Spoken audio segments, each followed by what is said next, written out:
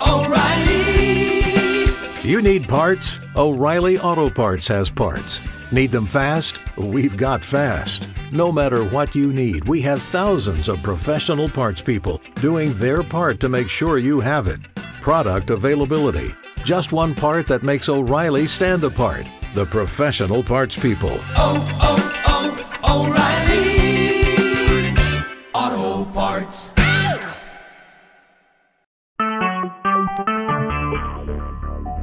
Talk shoes. Recorded live.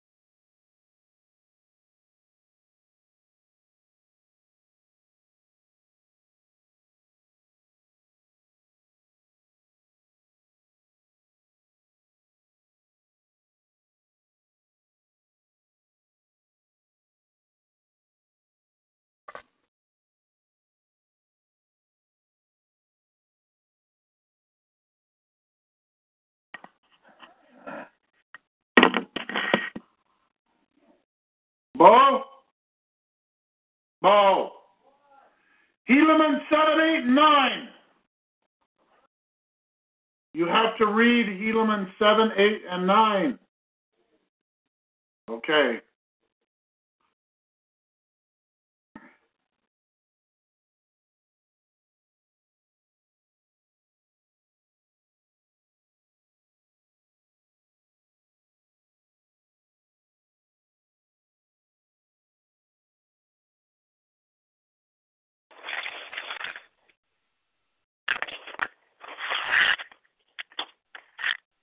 Hello. Hi, Andrew. Hey, Kelly. Hi. How are you? Good. I'm How are good. you doing? I'm good. How was the trip to St. George? Oh, it was good, man. We what did we do? It was pretty quick, you know. Didn't have a lot of time, but I read that. My dad, my mom, and Jessica and I, we read that writing by Joel. Oh, good. Yeah. So that was really good. We didn't read the whole thing actually because we were just talking about it, but yeah, that thing was way good. I mean, that totally. Yeah. I mean, Dad was very, very interested because I've showed them 100 times the church under condemnation scripture. Right.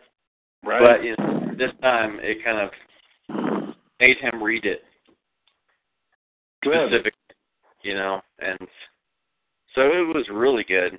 I mean, the whole gays and scouts thing has got my dad pretty shook up. Good.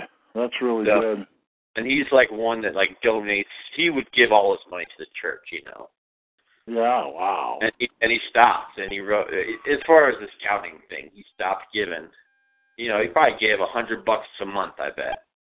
And stopped giving, wrote them a letter, and he says, I got no response at all. So it was really good. And that article by Joel, he likes Skousen, you know. Good, yeah, because Skousen talks about the condemnation of the church, too. Yeah. So hey, welcome from Utah. Hi, Mark and Carol Lee. Mark and Carol Lee, so glad to have you on. 2 weeks in a row. Welcome. Oh, yeah, thanks. Yeah. You know, I forgot to tell you guys last time that it is recorded. Is that all right with you? Oh, I guess so. Yeah. I mean, you don't need to give them your last name or anything. Yeah. This was just some guys on, and we're trying to draw the people that need to be on the call, and it's kind of hard because you open yourself up to people, but we don't advertise, and so we sort of hope that it's kind of silent, but that people like you come on. You know, the people that we invite come on, and so our emails are limited just to a few people and that sort of thing, so we don't get people on that should not be on. Can you check to see how many people have listened? Yeah, well, like I know my maybe. wife has listened before. Oh, good. Yeah. Good. Yeah. I'll look. I don't know. I don't think so, but I'll check. That would be really good. You know, we could, if we put a link like from our website, we could do that. But I just hadn't thought of it before. It'd be really good to know how many people's listened. I mean, I can't imagine it's a lot, but because I mean, I even tried to listen to one and just search it on the internet, and I couldn't find it. Oh, you know, so it is difficult to find. I know that. Good. For those who want to be more anonymous, but yeah, don't give your name out. That's for sure. Yeah. My name's not Andrew Bradley either, so. Your name's not Andrew Bradley. That's just what you tell people. That's right. It's just what I put on my license. My unlawful license. Yeah. That's my straw man. My corporate fiction is Andrew Bradley. Yeah. So hey, Mark and Carol Lee, right? Mark and Carol Lee. Oh yeah, and we almost weren't able to call because we're kind of like a there's like an ox sort of stuck in the mire. We're working right now, and we can't talk much, but we wanted to listen at least. Oh, cool. Okay, yeah. This time. Yeah, and, just listen. Well, yeah, don't mind if we go off on rants and stuff, but yeah, feel free to jump in. Okay. Cool. But yeah, if we're not as chatty, yeah. It's because we're working right now. We have a problem right now. Okay, no problem. Got it. That limits us somewhat tonight. Gotcha. Got it. Yep. Okay. Glad to be here. Cool. Is Brandon on? No, not yet. Should we text him? I don't know. I don't know if he's he always forgets the time, I think, or he works. I don't know. Last week I was working, so I'm not sure. I'll text him. Yeah, that's right. Yeah. He may just forget. Yeah. He may. I'll text him. All right. Yeah. We are Brandon.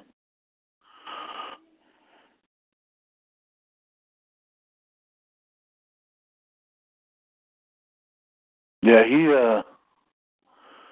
he adds a lot. Brandon does. Yeah, I know, right? Yeah, he has some good questions and insights. Yeah, it brings out some really good points and things. But Sure does. Yeah, I really think he does too, and he is easy to talk to, even if you don't agree or Yeah. Yes. Yep. Easygoing, that's for sure. Yeah. Well, the things we talk about, it's ask and you shall receive, seek and you shall find, and knock and it shall be opened unto you. And it's just a matter of persistently doing that, where insight is given. And like people like your dad, Andrew, I hope that he totally comes in and prays about it and seeks and asks and and all of that, because there is so many people that just don't do that. They take it in a little bit at a time, and they're sort of convinced, but the distractions come in the way and the busyness of their life, and they just don't pledge. Like the scriptures say, give your whole soul to Him, just everything. Yeah. And it's just not a lot of people do that. They pledge their whole soul, where they look, everything is yours, and I'm not interested in anything other than these things, the doctrine of Christ, and being a part of these things, of the agenda of the Lord. Yeah, my mom, she said, I would say that most likely, and I'm just making a bare judgment, I don't 100% know, but I would say most likely that my mom is a Gentile, really a Gentile. Right. In blood, she's a Gentile. And my dad is definitely Israel. And really? Yeah. Huh. And with those two, because you can tell the difference. My dad really does care about the truth, and he cares about the truth so much that he's not necessarily a warrior, but he is not afraid. When I call him out, or I call him out on things the church is doing, he is not one to make excuses. You know what I mean? He is there, and he'll say, yes, that's a problem, or this is a problem. And he told me, he got up in church last week and said, I stand with Joseph. And, Yeah. So, things like that. Whereas with my mom, she says, I don't think I'm going. So I was like, Mom, you're going to the Celestial Kingdom, right? She said, oh, no. Who knows? She doesn't care. Yeah. She likes the culture, which it's really interesting. If you met them, Jessica could tell you that you could see one that she cares about material things, and then the other, my dad, doesn't. And it's a total dynamic of this Gentile and Israel. They got that going on. Yeah. But I think that's what, like you said, that's the difference. That you got to give your whole soul to the Lord, and the truth, whatever it is, Like my dad said, my dad had this good insight that he told me. He said that it doesn't matter what I think. It matters what I think God thinks. It doesn't. It doesn't matter what he thinks. It matters what God thinks, basically. Right. Which is, I think the whole point. That's pretty much it. I mean, it's simplistic, but. Well, that thing where he said I stand with Joseph in church, that Joseph would not have given blacks the priesthood. Yeah, he would not have broken a lot. A lot of. He wouldn't have done it. He wouldn't have done all these things, and he would not have succumbed to the world so quickly and easily. Maybe he would have. But he doesn't seem like he would have. I mean, if he could have, and they wouldn't have killed him. So I mean, he didn't. Yeah, and now it's just. We were reading yesterday, and it says costly apparel, and I hit the pause button. I said, "You guys, have you ever seen Thomas S. Monson in anything other than a suit, and probably $1,000 suit, And it's like, they wear the costliest apparel there is. But Jesus didn't. The prophets didn't. I read yesterday. Yeah. So, anyway, this may be all there is today. The three of us. Andrew, could you give us an opening prayer, and we can just kind of start off? Thanks. Cool. Our Father in heaven, we are so grateful for thy blessings, and thy truth, and we ask thee to bring thy Spirit into our phone call, and we invite the Holy Ghost in to teach us so that we cannot be blinded by the precepts of men. And please, we ask thee to protect our families, and we ask thee to bless thy people, the remnant of the seed of Lehi. Bless them that they may awaken and that they can take the blinders off. And we ask thee that we can be charitable. And we are so grateful for this beautiful earth to live in our mortal state. We thank thee for thy grace, and we know we are not worthy of it, but we do accept it with open arms, and we pray for all those who are struggling to make ends meet and get food, and we ask thee to be with them and comfort them, especially those that are imprisoned unjustly by this tyrannical government. Be with them, and we ask thee to hasten their knowledge. And we say these things in the name of thy Son, Jesus Christ. Amen. Amen. Thank you, Andrew. Amen. All right. Hey, I was yesterday and today I read the book of Matthew, and I noticed something that I just kind of want to relay before I read this first scripture here, and that's in D&C 85. But there was, and you know how you pick up little things or big things all the time when you reread the scriptures. But in Matthew, there was a couple of people that came up to Christ and said, "Christ, I will follow you. And first let me go bury my dead." And he's like, "Let the dead bury the dead." And then he left. And then the rich man, "I'll follow you and give away all your things and come follow me then." And he couldn't do it. And in the scriptures, everyone that wanted to come follow him, he sort of turned away. They said, "Look, I'll follow you." And he sort of said something and they left. But then Christ would call people himself and say, "Come follow me." And then those were his apostles, the ones that left everything and then followed him. And I think it's that way with us too. I think that we try to live our lives the best and prepare ourselves for a calling. And we don't know what that's going to be necessarily. I really like the one I have this wonderful Matthew, Mark, Luke, John that's done by the lunaproject.com.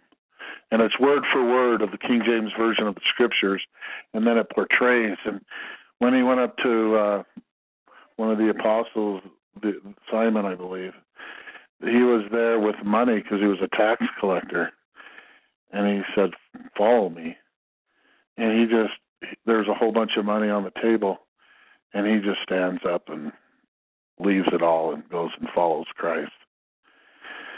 And you'd think, if there was some guy walking around saying to certain people, "Hey, follow me," they would think he's crazy. But these people had the insight to recognize the Spirit because they've prepared themselves for that moment where Christ called them. It wasn't the zealous, "Well, I'll do it. I want to follow you." It was Christ calling them, where they were his apostles, and they were the ones that stuck it out clear to the end, to their own death, really. And so I guess the message of that is I want to get across is that we need to prepare ourselves for something. And we don't know what it's going to be, and we don't need to zealously go firing off finding it necessarily, but I do believe we need to prepare ourselves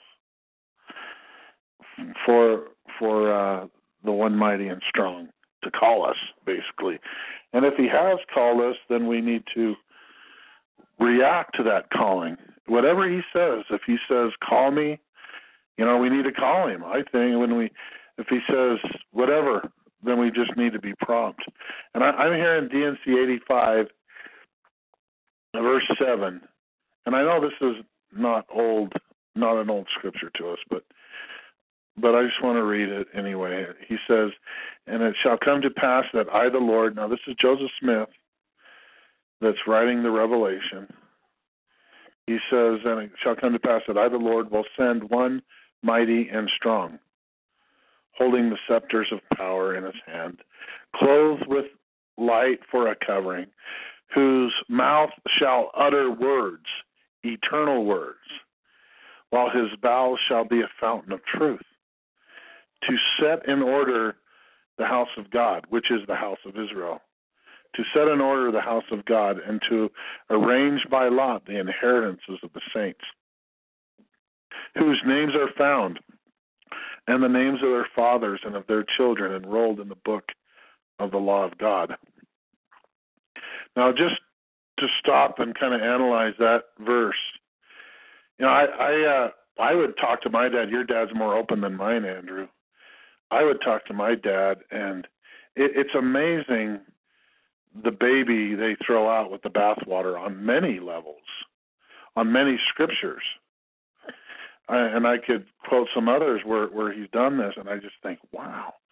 But he says, many, this is what his reaction was. Well, many have claimed to be the one mighty and strong, and, in the end, he just kind of implies it's all just crap.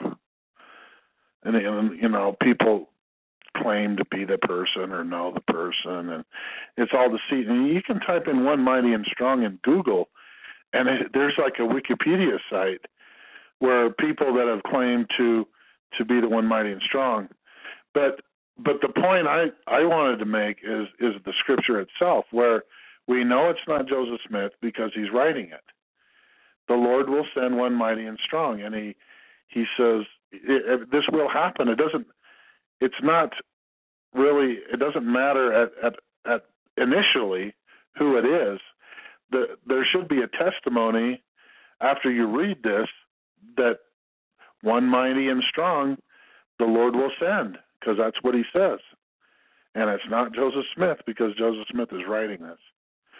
And also Joseph Smith did not set in order the house of God or arrange by lot the inheritances of the saints. And so there's a person out there that has this responsibility. And I know who that person is. And Andrew, I'll let you speak for yourself. How do you feel? You there, Andrew? Hey, sorry, I had it on mute. Go ahead. Oh yeah, you're talking about when he's talking about the one mighty and strong, then you're talking about the choice seer. There's lots of different references. At least that's what it seems like. There's lots of different references, and then some people think that there's multiple choice seers and things like that, and there's but in the end times, I think that this person, this choice seer, is probably somebody who is going to fulfill what Moses could not, and going to restore all things. The house of Israel. Do the things that Enoch, as far as teaching, and not that it was Moses' fault necessarily, or any other of the prophets' fault for not creating a Zion. But it seems like there's this person, this choice seer, and that he's going to create that Zion, that final Zion, to join with the Zion that's in heaven.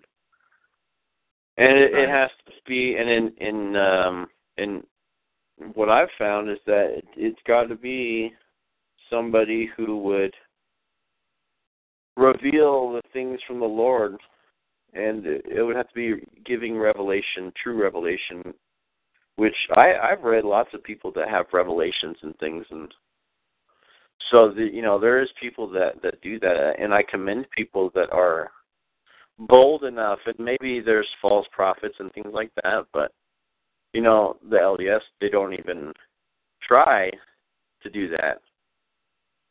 But right. I think that, you're out of line if you do that. Yeah, exactly. And so, I totally agree that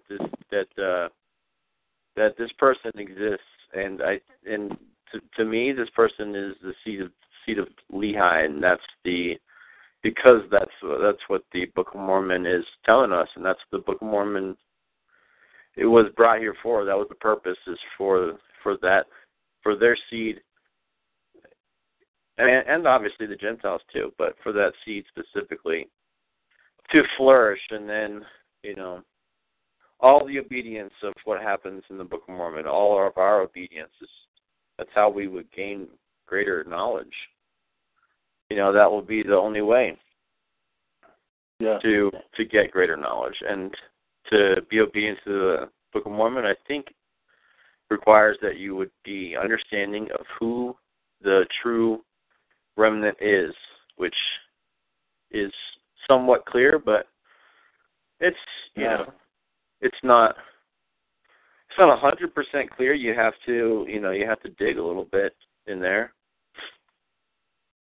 I think that the most important thing for somebody to learn is what is the times of the Gentiles compared to anything else, any other dispensation or times. But when it specifically says in the Scriptures, times of the Gentiles, I think this is really important. At least it's something that I had never considered until we had been taught this by Frank. And the times of the Gentiles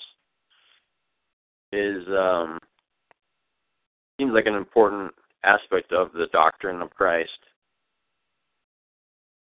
Right. There was one. If you don't mind, let me read one of the scriptures that talks about the times of the Gentiles, especially in Luke 21. So this is Luke 21 verses. I'm just going to start it at number 22.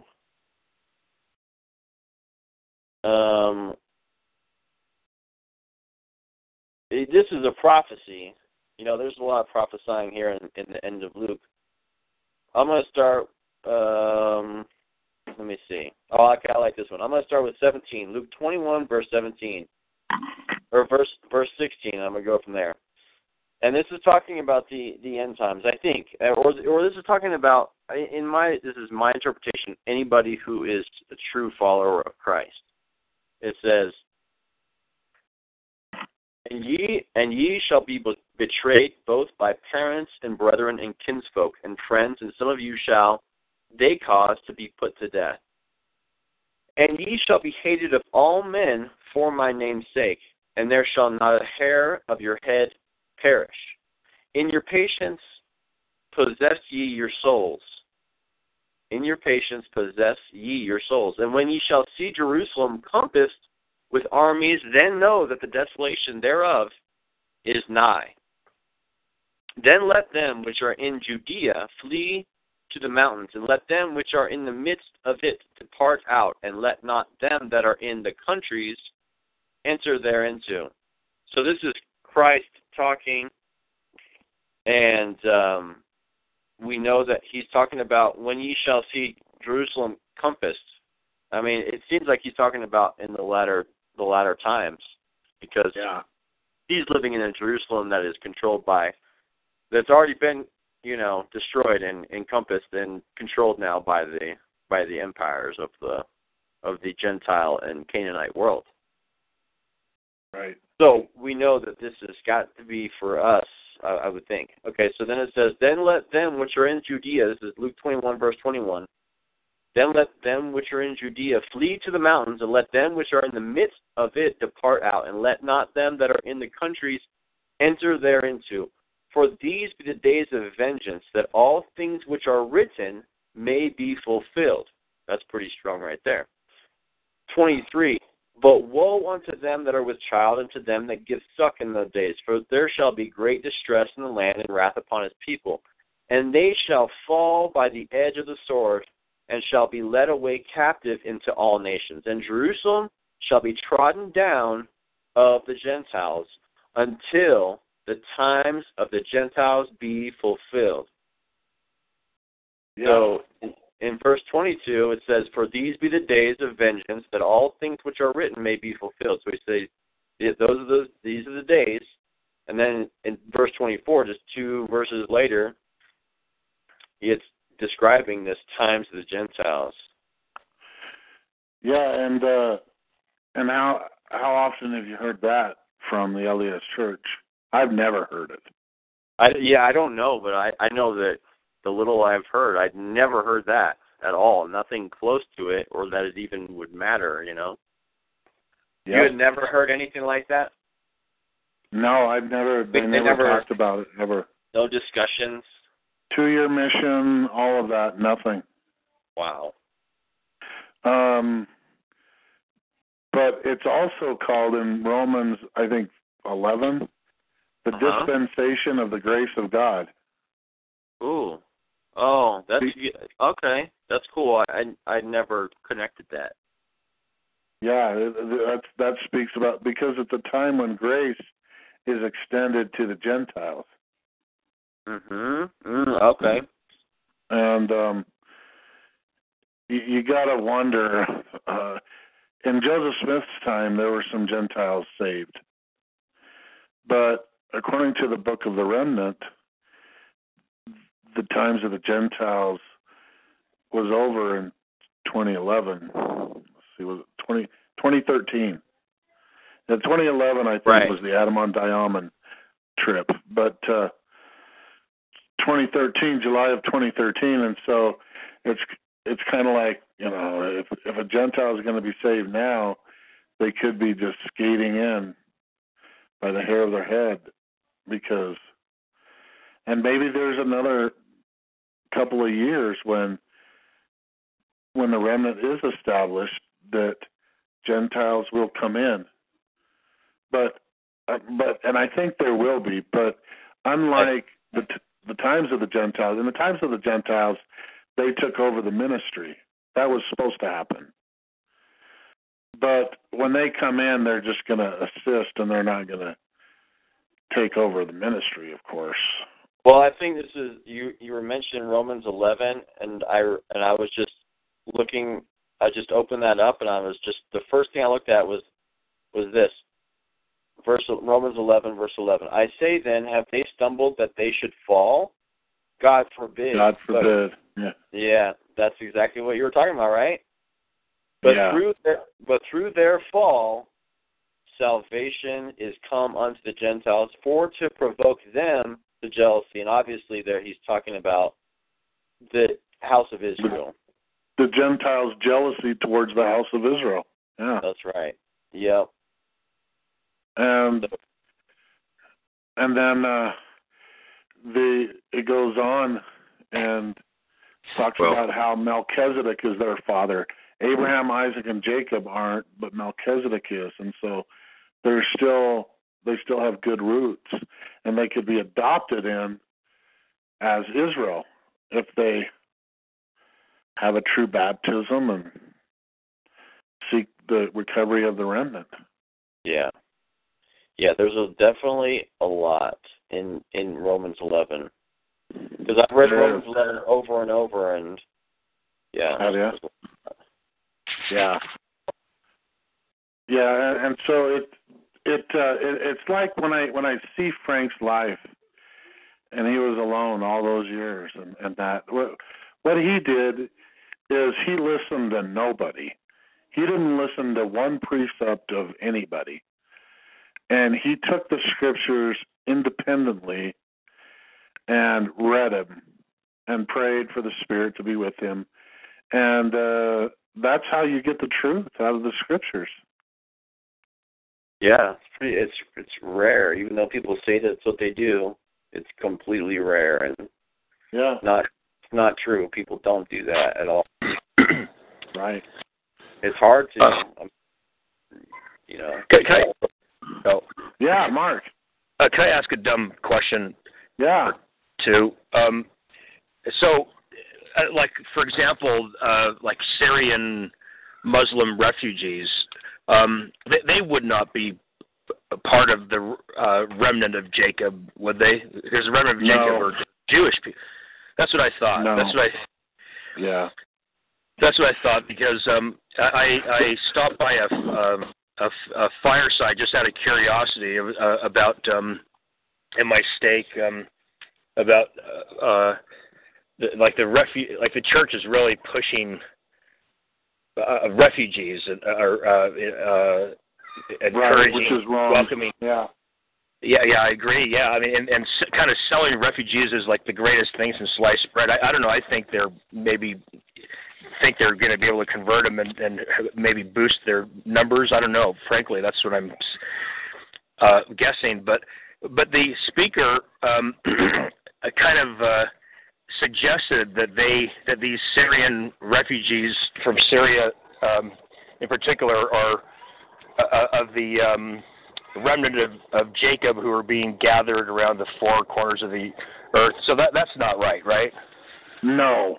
I didn't think so. I didn't think so. I mean, if I was Frank, if you were talking to Frank, he wouldn't just say no. He would say, well, and then he'd let you conclude to the answer. But that is like so blasphemous that I have to just say no. Their father is Ephraim. No, not Ephraim. What's his name? Esau. Their father is Abraham's firstborn, not Isaac, but who was it? Ishmael. Through Ishmael. You also have Esau. I would say that I would say, Mark, that I don't agree completely with Kelly on that. I would say that there possibly could be, considering now Syria is run Syria is pro-Christian, and so Assad protects the Christians in Syria, and so this is one of the only countries that's in the Middle East that actually, just like Saddam Hussein, he didn't kill Christians, and it's like, oh, the U.S. is bombing Assad's airfields. Well, you know who Assad fights against? ISIS. So who is whose? What does that mean? That seems like, okay, the U.S. is so evil they're fighting with ISIS. That's what it says to me. And I listen to this news and it's insane. So could there be the remnant of Jacob in Syria? I think there could be, because Syria is not some shut off third world country or banana republic like North Korea. It's not at least in my studies on it. I don't know. I've never been there, so I can't say I know. So I think there could be, and these refugees, I do think that some of that is God gathering in some, in my opinion, it's all crazy the way that the Lord works, and I don't know exactly the way the Lord works, because sometimes it seems like He uses these evil regimes. Not that Assad's good or that any of these governments are good. I don't think any of them are, in my opinion. Mm-hmm. But I think that the LDS are teaching that, and they're trying to latch onto that, saying that, look, we are involved in the work of gathering Israel, and they're just, jumping on. Yeah. So they're doing it in self-interest ways. I just typed in Syria percentage of Christians on Google. It says that 11% are Christians. Yeah, and that 74% are Muslims. And, in a Muslim country, 11% is huge. Yeah. But But the Muslims among them, they would not be part of that remnant, would they? Or I don't think so. No. Yeah, that's what I mean. The Muslims among them. Right. Right. Yeah. Like I said, Syria I think is more of an open country than some of these other. Yeah, that makes sense. So we could have some assimilation. So possibly, but Palestinian. The people who are in Israel who call themselves Jews, I'm not even sure if they're Jews.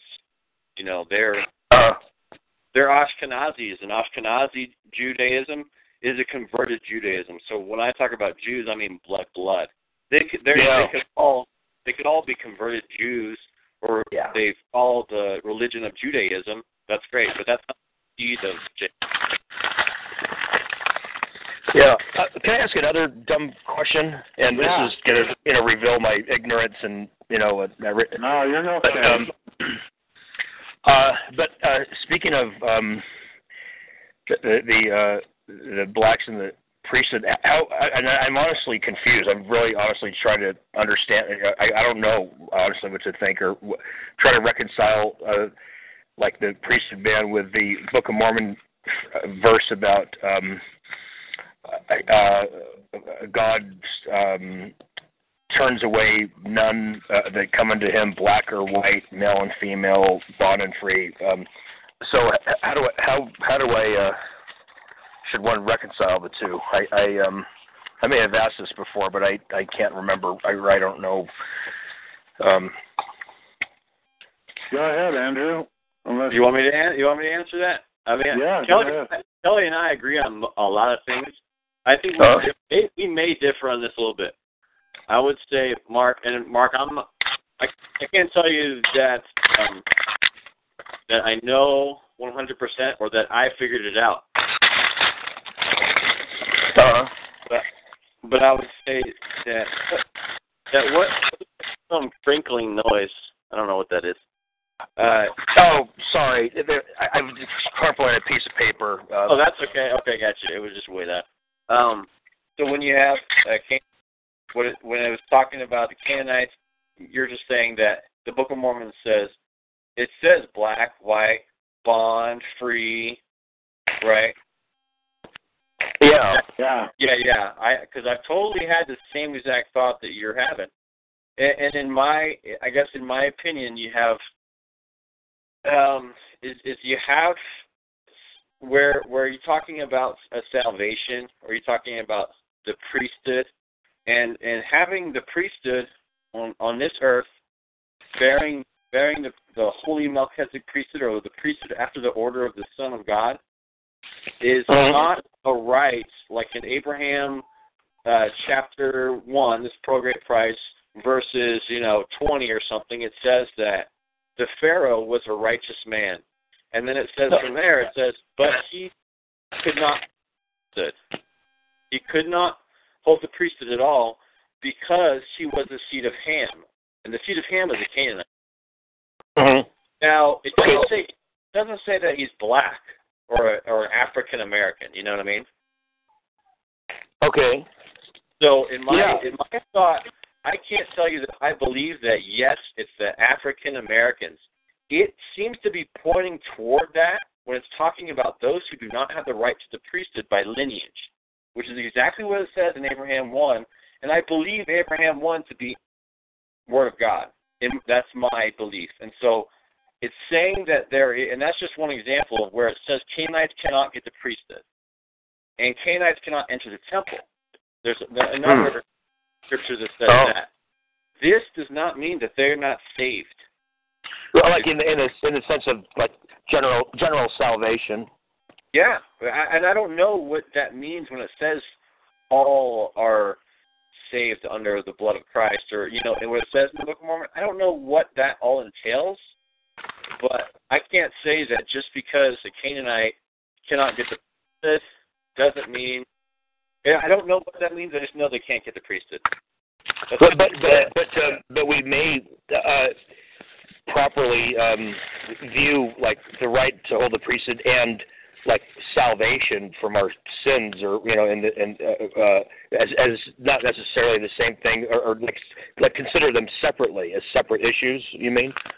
Yeah, that's kind of how I'm trying to put it together in my mind of why does it say that they're under all salvation and yet they are also cursed in the other hand, Yeah. Because you're saying this is contradictory, right? You're saying that's contradictory where... Oh, I'm not saying it. I don't know that it necessarily is. I'm just wondering how to reconcile. Right. Maybe I imagine there is a way to reconcile them. Yeah. And maybe that's just it. It's just there's salvation on one hand, and then there's like right to hold the priesthood on the other hand, and they're like separate issues, maybe. I mean, in the end, yeah, and that's what I think. I don't know if they're separate, but I would say that if there's a work to do on earth, and the priesthood is the powers of heaven that are directly or that are inseparably connected with heaven to earth, and that right is given to Israel, and a Gentile can be adopted into that right, and a Canaanite cannot have that right at all, and so they are therefore missing out on those blessings. Does it ever say that they're all damned to hell? I don't know where it says that, and so in the end I can't say that. Okay, I don't know. I'm not going to be able to judge. I'm just so that I'm not saying that. Yeah, that's it's probably not that clear, but I know that what it says in the scriptures that I believe to be scriptures, it is talking about this priesthood rights, and therefore they're not to enter the temple of God, is what it says right at the end of the Old Testament. It's actually like the last chapter of the Old Testament. Okay. It says that, and I'll find that. But go ahead, Kelly. Tell us what you were thinking. Well, for me, yeah, good discussion. There's in the third edition of the Book of the Remnant, there's going to be a big chapter called the intermarriage with the Canaanites, and he's very explicit in that, but he says that baptism availeth nothing. So if you believe the Book of the Remnant, which I do, just like the rest of the scriptures, baptism availeth nothing to a Canaanite. And what to reconcile that, the way I do it is this: in the pre-existence, there was a great big world that was happening, and we kind of dismiss it as we were just waiting to come to Earth, but that's not it. There was some worthiness that was happening on that side, and there were people that made a covenant to Christ, and that's why they were born into this world as the house of Israel, or the covenant people of the Lord, because of that covenant that they made. Remember, a covenant is a two-way promise. It's a promise from God and then from us. And in the Old Testament, it's throughout the Old Testament that God's going to keep his covenant with the house of Israel. But it never says, well, what covenant did the house of Israel make? They were just born into it. They were just blood. And the answer is the covenant they made was done in the pre-existence. That's why they had a preparatory redemption, as it says in Alma 13. And so there were people that made a covenant to Christ. There were people that did not make a covenant to Christ, nor a covenant to Satan. And then there were people that made a covenant to Satan and wanted to destroy the seed. Because if the covenant of Satan destroys the seed, intermingles, marries with the covenant person of the Lord, then the seed is destroyed, and those children are no longer the blood of Israel. And so it goes back to Cain.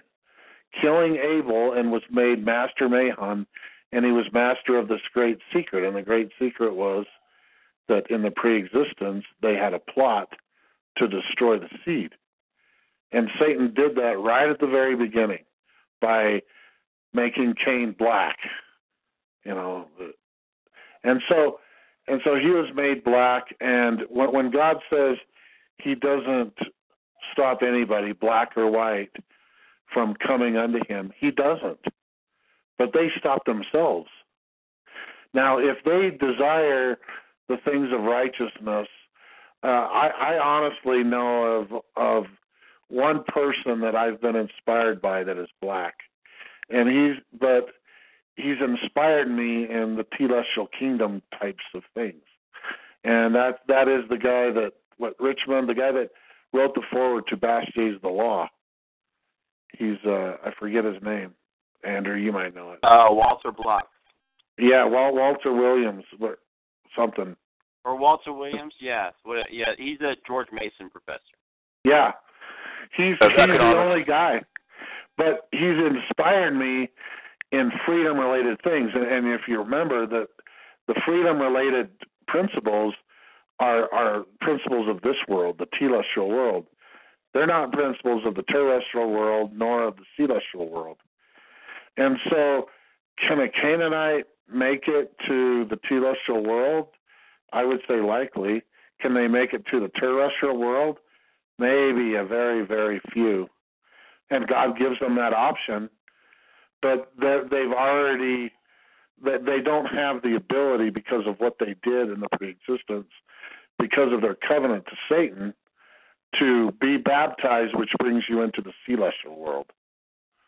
I wonder why that baptism availeth nothing. Why they wouldn't have been part of the third, cast out and not the baptism. It's all described in that. It's a very good question, Mark. You keep impressing me. Good question. And the intermarriage with Canaanites, because he talks about that.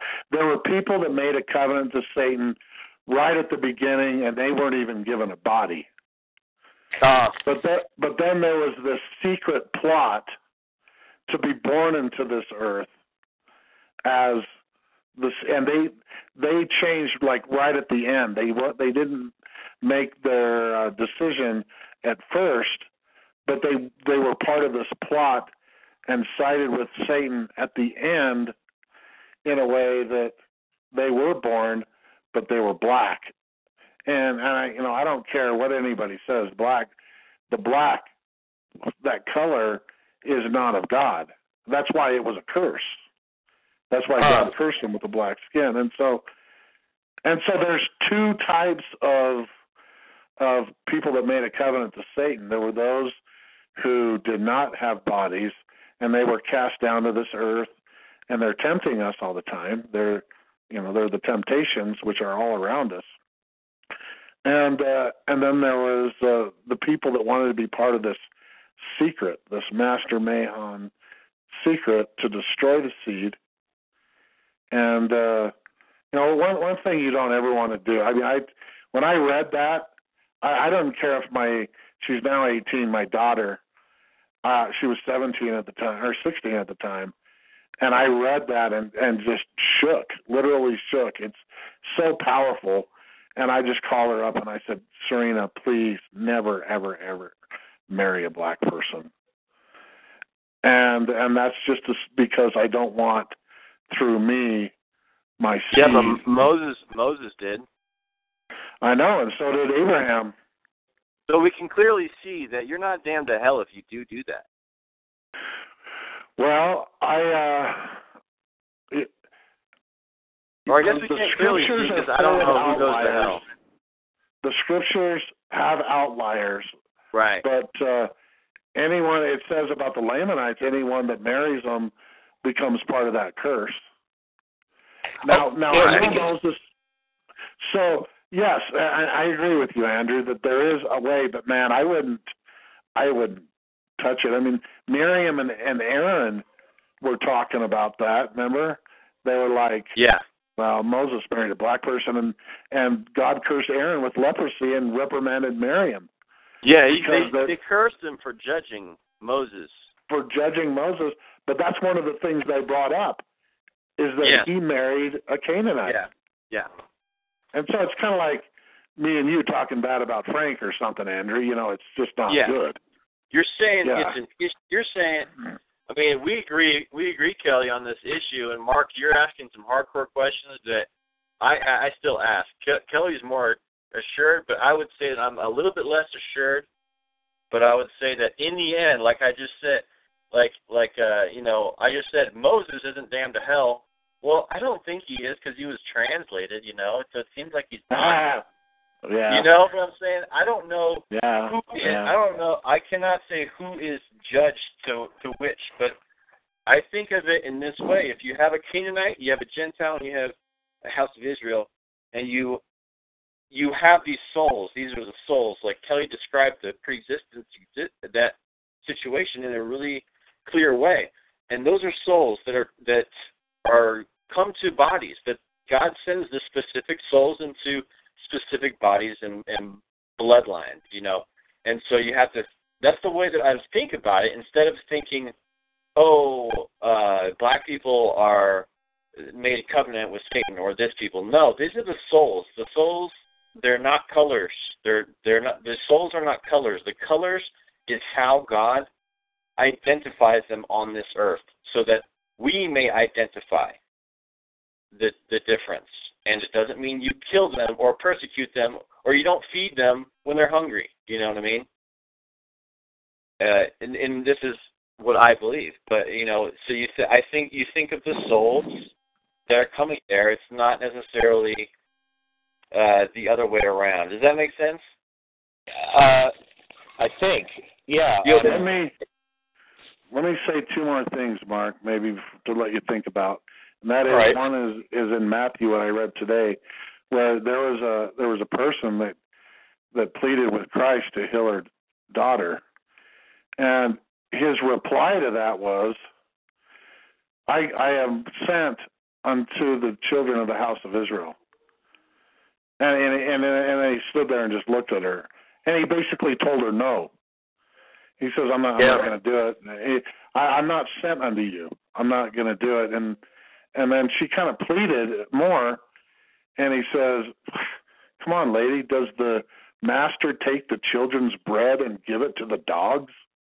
Yeah. And she wasn't even a Canaanite. She wasn't even a Canaanite. And so this is a Gentile. This is in the middle, people that did not make a covenant to Satan or Christ. And Christ was basically saying no. And then she wisely, this is the only time I know of where Jesus relented to a Gentile, but she said, nay, Lord, but the dogs eat the crumbs that falleth under the master's table. And he said, for this saying, go your way, your daughter is healed. And then in that self-same hour, she was healed. But I have the opinion, based on the scriptures, that if it would have been a Canaanite, he would have just said, leave. Yeah. No.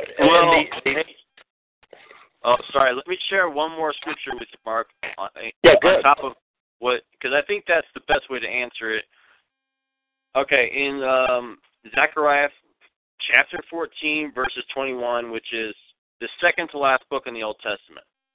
Yea, and this is, I won't go into the context, but yea, every pot in Jerusalem and in Judah shall be holiness unto the Lord of hosts. And all they that sacrifice shall come and take of them and seethe therein.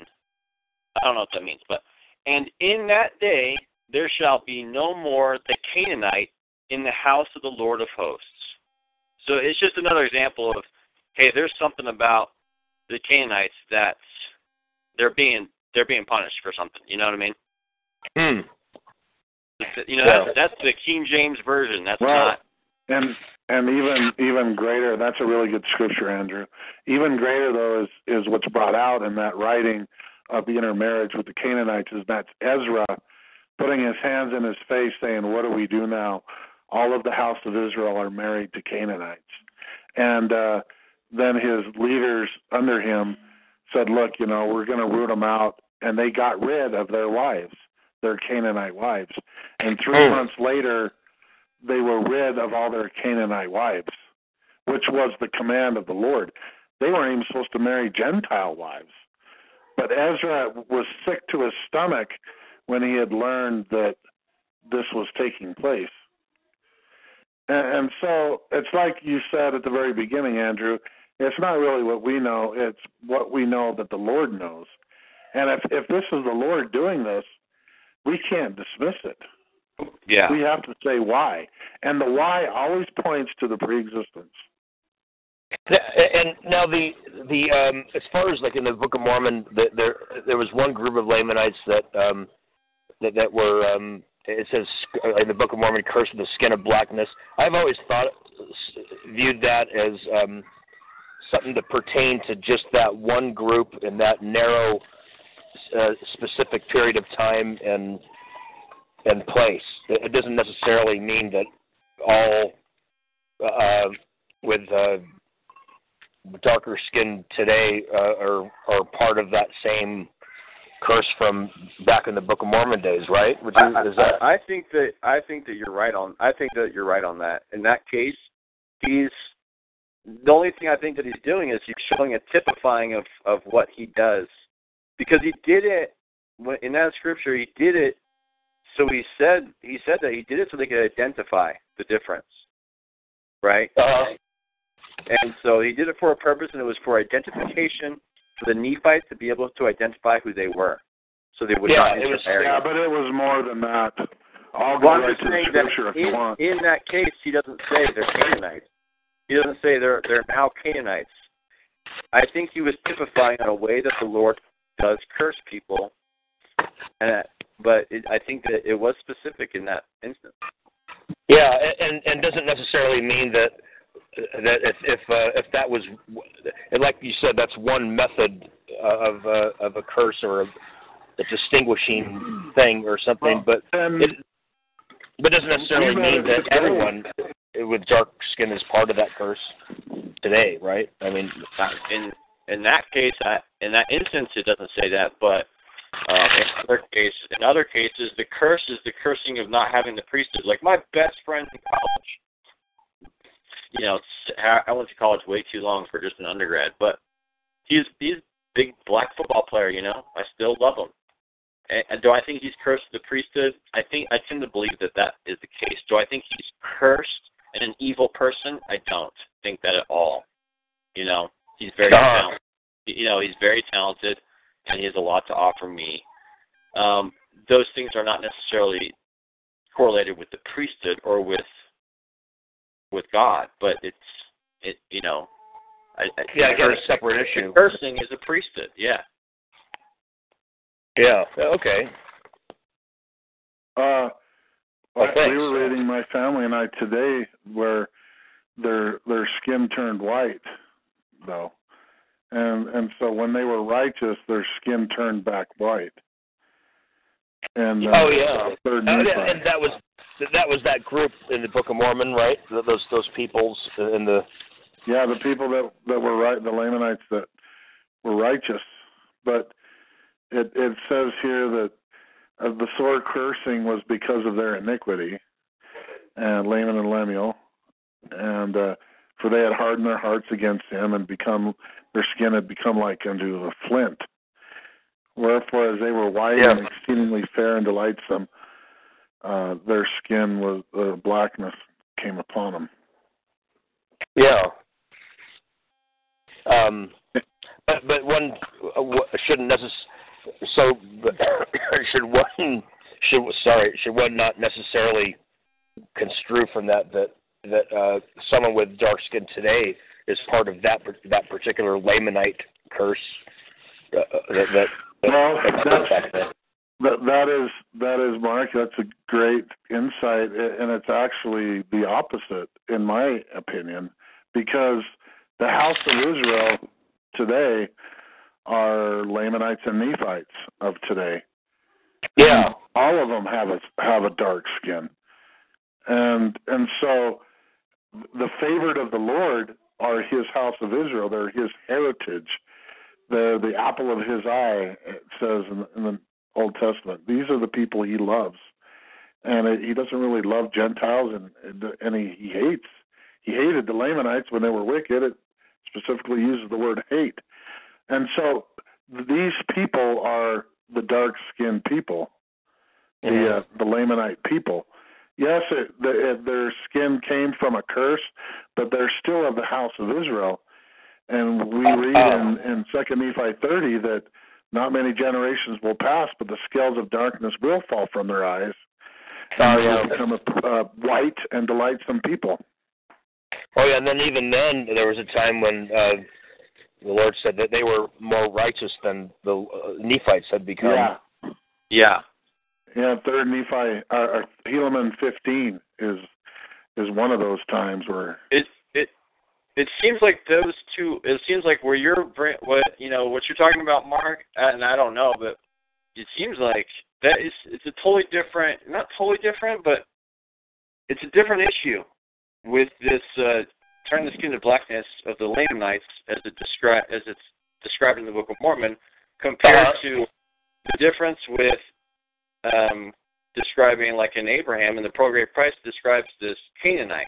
I think that it's because they're not cursed to the priesthood. These Lamanites, the cursing is because of their disobedience in earth in this existence, not in the pre-existence. Whereas the disobedience is in the pre-existence, and so I do think that it is specific to that time period with that cursing in particular, and that cursing is, still with those the seed of Lehi today on our earth. What does that mean? To me, it clearly means that you just have to turn back to God, and then their priesthood would be, then revived in them. Whereas a Canaanite, that priesthood cannot be revived. That doesn't mean that I think a Canaanite can't be turned to God. Okay, yeah, that makes sense, yeah. It probably doesn't make sense because it's a really, really difficult subject. No, I thought it was well spoken, Andrew. Oh, you said many things that make sense to me, both of you. Well, I've already come with us with your questions because, I and Andrew too, it's just like whatever the truth is, we want to find it. It's the pearl of great price spoken of, where you sell all that you have to buy that field because in it is that valuable thing that you need, and that's the doctrine of Christ. Whatever it is, we all should want to believe it, and we express a little bit of a difference of opinions, but I agree with Andrew with much of what he said. It's sort of odd that God cursed. We know from the scriptures he cursed two groups of people.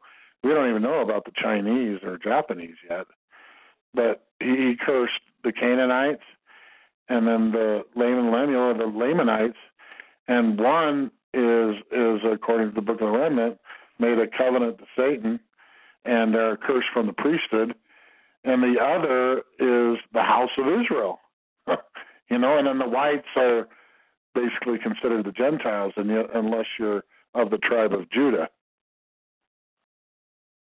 God he doesn't discriminate. He curses anybody who does not obey his commandments, which, I would say that a lot of it, that is a lot of everybody right about now, I don't know, but that's what it seems like to me.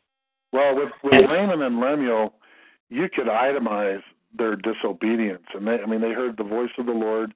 They saw angels. Things were really, really obvious, and they still chose to just do something no one I knew would ever do is turn their back on such bold-faced evidence. They get shocked by Nephi. They get lots and lots of things, evidence that they're doing the wrong thing, and their mom and dad dies, and then they want to kill Nephi again. And as Lehi brought out, Nephi saved their life by with a bow and arrow hunting food for them, and here they want to kill them. And so I think they were a special case of evil, and the Lord cursed them, said, look, I can't allow you to exist in a white skin still. And so he cursed them. Yeah, okay. And Lehi knew they were going to be cursed. When he gave the blessings to his grandsons, he said, may this curse skip you guys, and may it belong to your fathers. And again, I think the purpose of that skin turning is for identification of the righteous ones, identifying those who had those in the Lamanites who God did turn their skin.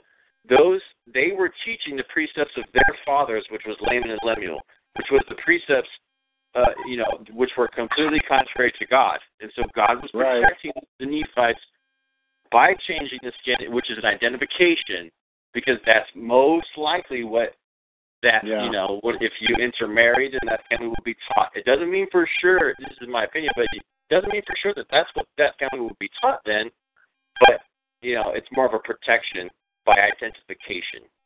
Yeah, at that time, the Lord said so, that it was so they wouldn't be enticing to separate, to distinguish them. At that time at least, it was for that purpose. It's a tough subject because nowadays it's racism. You're a racist. Go ahead and say that to anybody, and it's like, oh, no, I'm not. And race is this race, and so if you believe in race, then you believe in race. But, you could tell by Kelly and I, we believe in three groups only: Israel, Gentile, and Canaanite. And we believe that that's to be from the souls in the pre-existence sent to bodies, that we did something in the pre-existence. So the race, it's difficult because people can get turned off real fast by discussing this nowadays. But you just figure out the truth, it says in the scriptures there, so what the heck is that supposed to mean, Yeah, well, and Enoch was told not to go to the Canaanites, and in the Old Testament, they didn't embrace them like we do. They lived apart from them, and they're like, we're not intermixing with you. They were considered cursed and scum for all intents and purposes. But I understand what you're saying, and they're still people, and they can still come into Christ if, at least to a certain point, that Lord will allow, because they did something in the pre-existence that was eternal. That there's no undo button. That covenant to Christ, and to be part of that secret, that Master Mahan secret. And so, in this day and age, we have like, if you watch a movie or even a commercial, they have to put in a black person or two because of laws, and everyone's trying to please the world. I'm fascinated about this Chinese guy that the United Airlines, beat up and dragged off that plane. And they at first the CEO of United Airlines was like, well, he did this, and this is our policy, and he totally justified it. And then when this huge backlash from the rest of the country, basically, then all of a sudden people are like, okay, well, and they all want to just please the world. They all want to just look good to the rest of us. And there's no sticking to principle at all. Even the LDS Church totally caves in and just wants to be accepted by the rest of the world, whoever that may be and whatever they may believe. Yeah, they said there was kind of a joke that in the History Museum that they were remodeling. Someone said one of the new exhibits is going to be the Throw Brigham Young under the bus exhibit regarding because the Public Affairs Department just totally, just flat out said, all that stuff that all these past leaders said about the race, that was all folklore, just kind of and now I guess the little essay they're saying it was just Brigham Young's it was just racism or of the time or something, and not actually from God or something. But right, that's something. It wouldn't be the first time that the church has tried to done things to please the world, for the. Oh yeah. Well, they would lose their 501c3 if they were in any way talking about it, even the way that we're talking about it. If that was, I would tell you, I don't even understand the priesthood.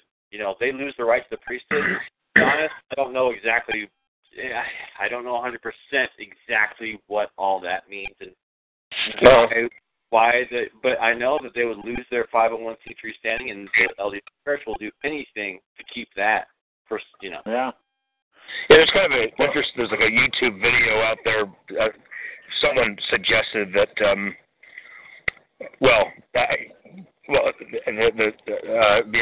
in 1978, Jimmy Carter basically phoned Kimball and said, if you don't reverse this or do something about this, so you're going to lose your tax-free status, and then came the change. Oh, revelation. Yeah. I never heard that. You saw a video on YouTube, someone talking about that? Yeah, and someone who knew. Oh, I didn't get the exact. I don't remember the exact details. And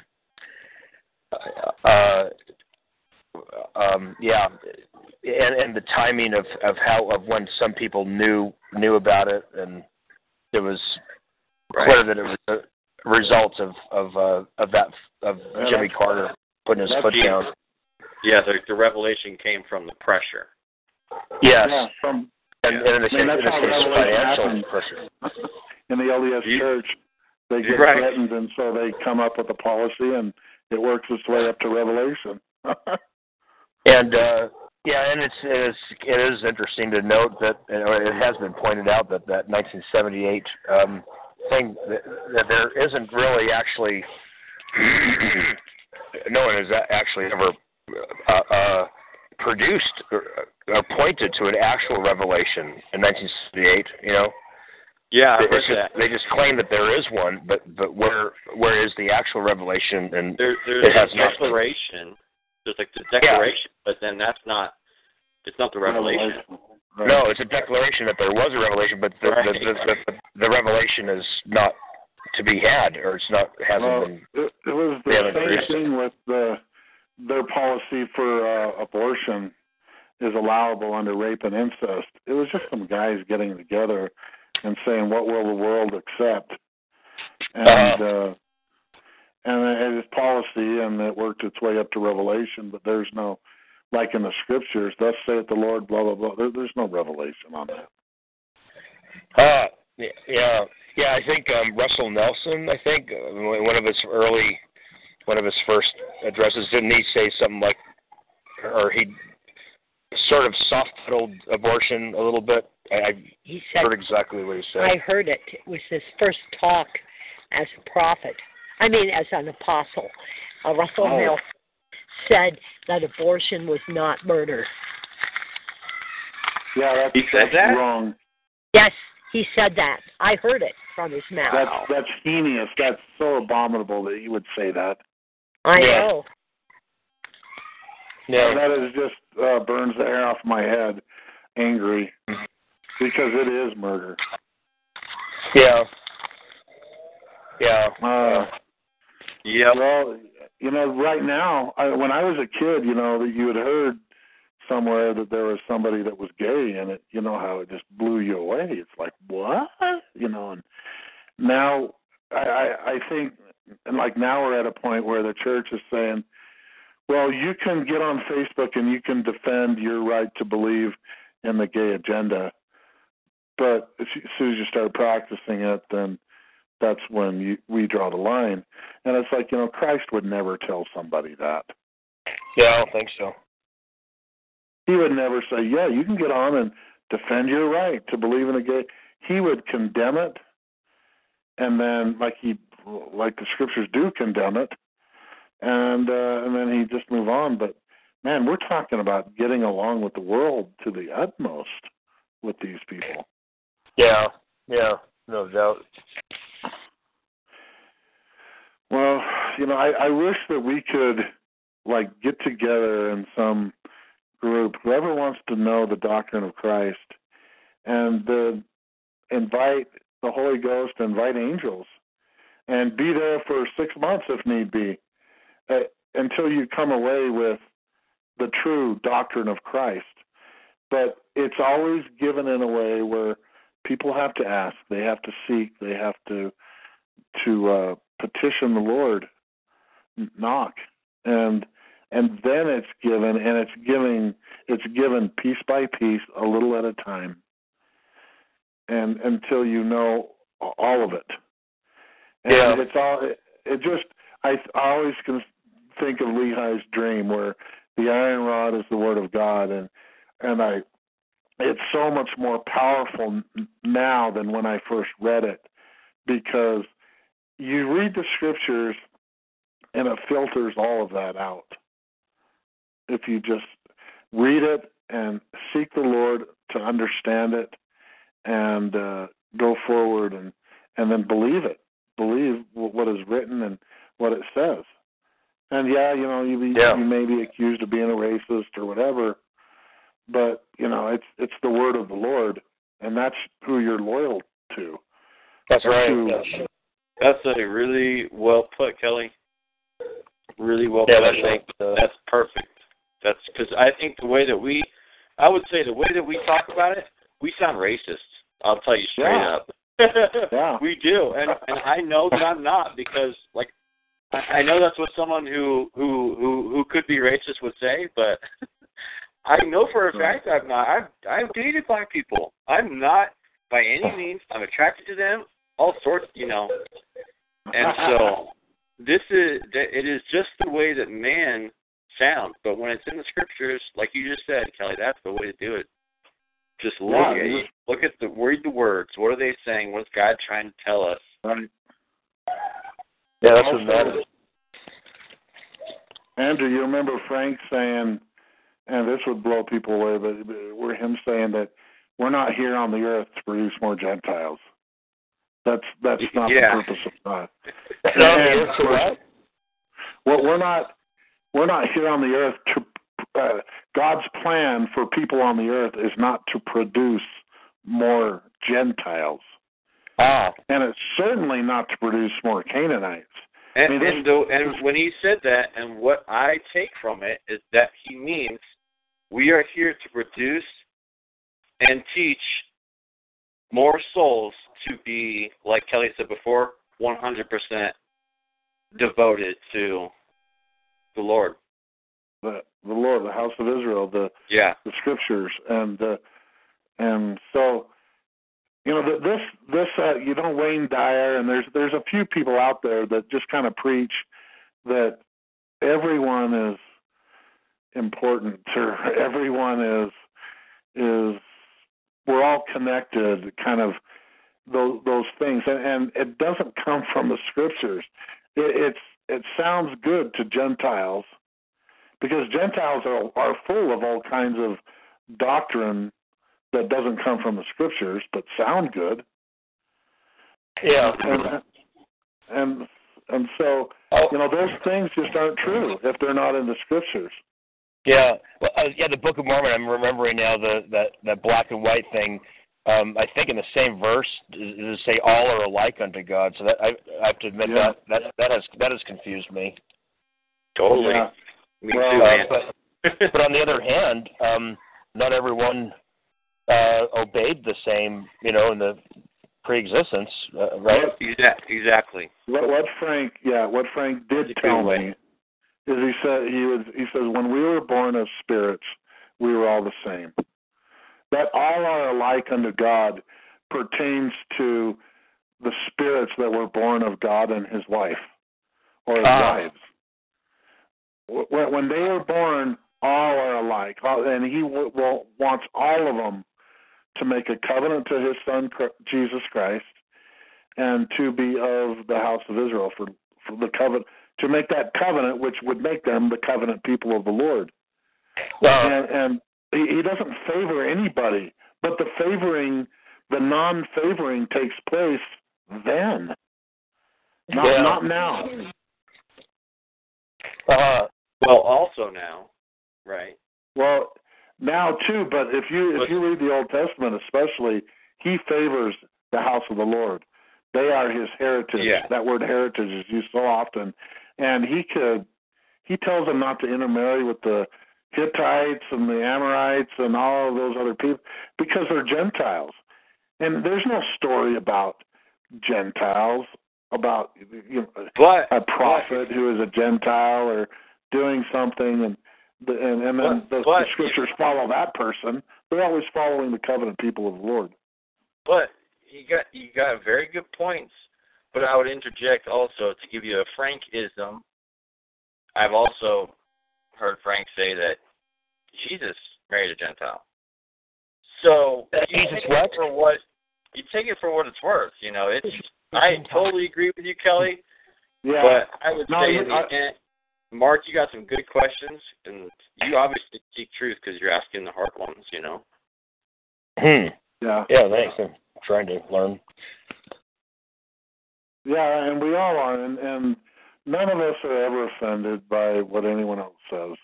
And in fact, when Andrew says something like that, I think about it, and we'll hang up the phone and I'll think about it. And I know there's the Lord does a lot of mysterious things, and Jesus certainly didn't sin. You could maybe say that Moses sinned. Right. We know that Jesus didn't sin. Right. So, yeah, you got that right. Good point. And so all of these things. I told someone recently, it's because I'll say it's in the scriptures, and someone will say, well, it's not really in the scriptures, and I say, look, if you read the scriptures and pray that the Holy Ghost is with you, and you study and you spend some silent time with the scriptures, and you cannot look at one verse independently of all the other verses. You have to look at that verse or that series of verses under the prism of everything else the scriptures say. Right, and then, aggregate. And then this insight just dawns on you. And it's not spelled out point blank in great detail in the scriptures, but you just know that that's what it's talking about. And like, for instance, Andrew and I, with Noah, he was there's that story in Noah where Noah was naked and drunk, and then his son, which was the name of his son Ham, comes out and kind of laughs or tells his other brothers Shem and Japheth of what he did, that he saw his dad naked. Well, if you go to Leviticus and read what it says in Leviticus, seeing your father naked is really seeing your wife naked, his wife naked, and the way what it says is, if you read all of it and interpret it through the prism of Leviticus, is he had sex with Noah's wife. He had sex with his mom, and so Noah cursed the baby to be a Canaanite. Yeah, you're right. That's a good point. Really good point. But you don't know it by just reading it. When I got to Leviticus, I read that and I thought, and I went back to that part in Noah, and then I went online, and this one guy spelled it out perfectly, and I actually saved it. I PDF'd it and put it in my little folder to save, because I know now that Noah's son Ham had sex with his wife, and that's why Noah cursed the baby that was produced from that union. Well, not with Noah or something, I guess, then, right? Not with... What's that? He did not with Noah himself. Right. Right. I don't know. Okay. I've definitely heard that too, but I guess Kelly, you're relating it to what's the base definition of when they say to see the father's nakedness or to see someone's nakedness. In Leviticus, that's Leviticus gives the law. To have sex with his wife, because his nakedness is his wife's nakedness. Noah's nakedness is the nakedness of his wife.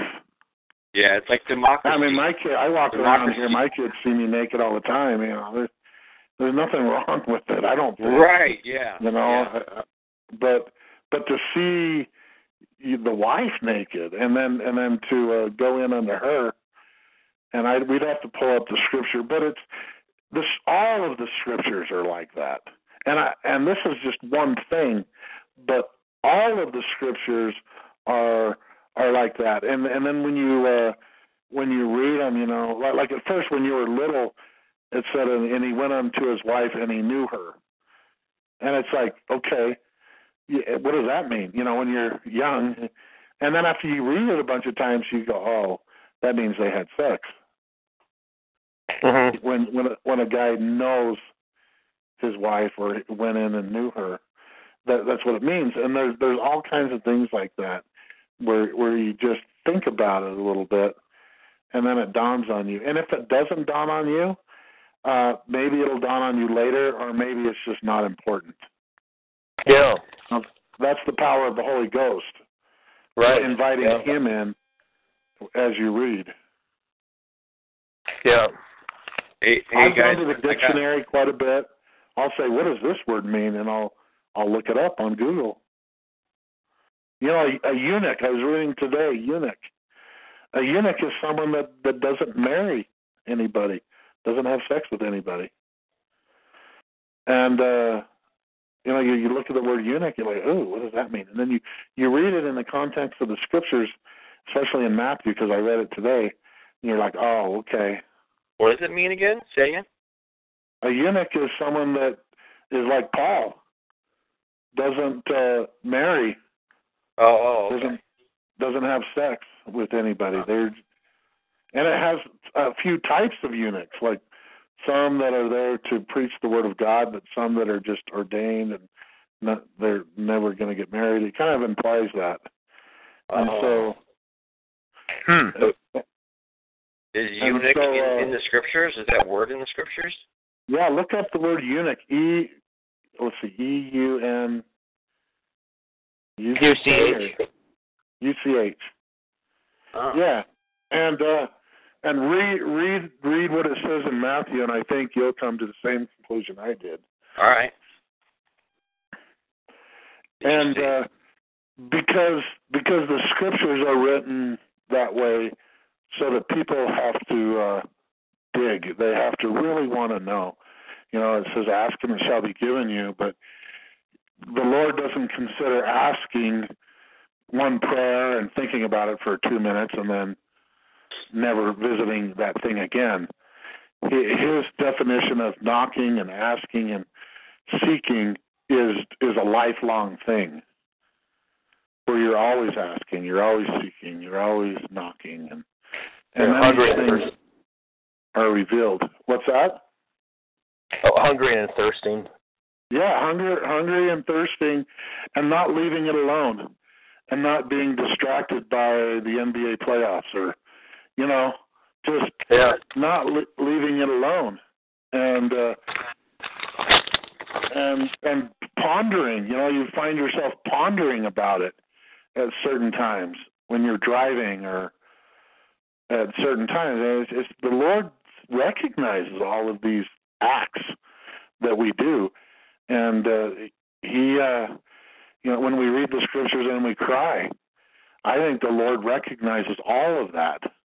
And then it says in the Doctrine and Covenants, by and by it'll be in His own way and His own time, but you will visit the Savior at some point if you stay on that seeking, asking, knocking road. These things are inevitable to happen to you if you just stay on that path. But But if you put no thought into it, or you put thought into it and then you go and do something else and you're not worried about it anymore and you don't ask anymore, then that's not asking according to the Lord. That's not seeking. And is it so 7 or 9? Where you mean where you'll visit the Lord, He will show His face to you? Well, DNC 93 is one. DNC 93:1 is one of them, but I think it's also in like 88 where it's even better said, where by and by, in His own way, in His own time, He will visit you. And the thing about studying it out in your mind. Oh, that's in I think 7 or 9 or whatever. Where he says that, study it out in your mind, and if you stupor of thought, then it's not important. And if you have it burning in your bosom, then it's the answer that you're seeking. Oh yeah, I forget where that is, but that's the other thing is we should be seeking Christ. And that doesn't mean just spiritually seeking Christ. There's I think almost everybody in the church, LDS church, believes that that they are not seeking Christ's face. That they are not looking forward in this life to meet up with Him and to wet His feet with their tears. But I believe that His covenant people, the ones that know who they are, I believe they are. And I believe you and I should be. I would say the burning the bosom is confusing as hell. I mean, I got a burning in the bosom when I watch, my Gamecocks go to the Final Four. That burning the bosom is highly confusing to me still. I mean, gosh, dang it. It's frustrating because I've had my family, because I'm always trying to wake my family up, but they're always telling me, I know that Monson is the prophet, the corporation is the Lord's corporation. Because they're burning their bosom. They're burning their bosom, just like they get when they go to Disney World, just like I get when I see the movie Braveheart. That's a whole other subject. But it is, but like what I do, Andrew, is I say, okay, is any of this in the scriptures? And if the answer is no, because I've been a Raider fan all my life, and I know how it is to be a fan of a team, and then they do well, and you're excited. But to me, it is a different excitement when I'll listen to a song. And I'll be like, man, this is a great song, and kind of burning in the bosom. But it's like, look, this does it pertain to the scriptures? Does it pertain to my salvation or someone else's salvation? And when the answer is no, then I just dismiss it as me being, a Gentile or Gentile blood or whatever, Or I mean, does it persuade? It says that the Spirit persuadeth men to do good. Yeah. And to believe in Christ. Yeah. So, that's a... Yeah, and to believe in Christ and to believe in His doctrine. It sucks that it's so similar to something I can feel with a movie. Well, I know. I remember listening to a song and, like, crying because I thought it was so good, almost crying. Me too. It's like, whoa, and then, but then I do contrast that, and I just say, look, there's creativity in the world, but it's still of the world. But there's terrestrial based creativity in the world. And the Middle Kingdom, and so I chalk it up to the Middle Kingdom, and I say, this is unique, this is very creative, and it is a terrestrial way of saying it's inspirational. But anything if it's not in the scriptures, it doesn't hold a candle to to the celestial kingdom, which is likened to the sun, where the other is likened to the moon. The moon is bright, and you can. I remember swimming all night long, 3 times for like 12 hours each time, all night long, and I was certainly happy the moon was out because I could see a little bit. But it doesn't even compare to when the sun's out. Right. Then you can see everything, and so that's how I liken it. Hey guys, I gotta go. All right, let's have a prayer. Okay. Is your everything okay? Your wife doing good? Yep, the baby is just sick right now. He's just got a cold. I'll say a prayer. I'll say a quick prayer. Awesome. Is that all right, Mark? You good with that? Yeah, great. Great. Hey, yeah, Carol Lee, I hope you benefited tonight. We didn't hear much from you. Oh, it's very interesting. Oh, good. I'll say a quick prayer. Our Thank Heavenly you. Father, thank you. Our Heavenly Father, we pray that Thou bless Mark and Carol Lee and Andrew. Bless his baby, bless his wife, and bless all of our family and loved ones. We pray that we benefited tonight and that we will take the things that we've talked about and learned and ponder them and read the Scriptures and have no substitute for the Scriptures to teach us Thy way and to teach us the direction to the tree of life. In the name of Jesus Christ, amen. Amen. Amen. Amen. God bless you guys. We'll catch you next week. Thanks. Hey, you too. Thanks. Thank you for all you do. See you all. Bye. See ya. Bye. Bye. Bye.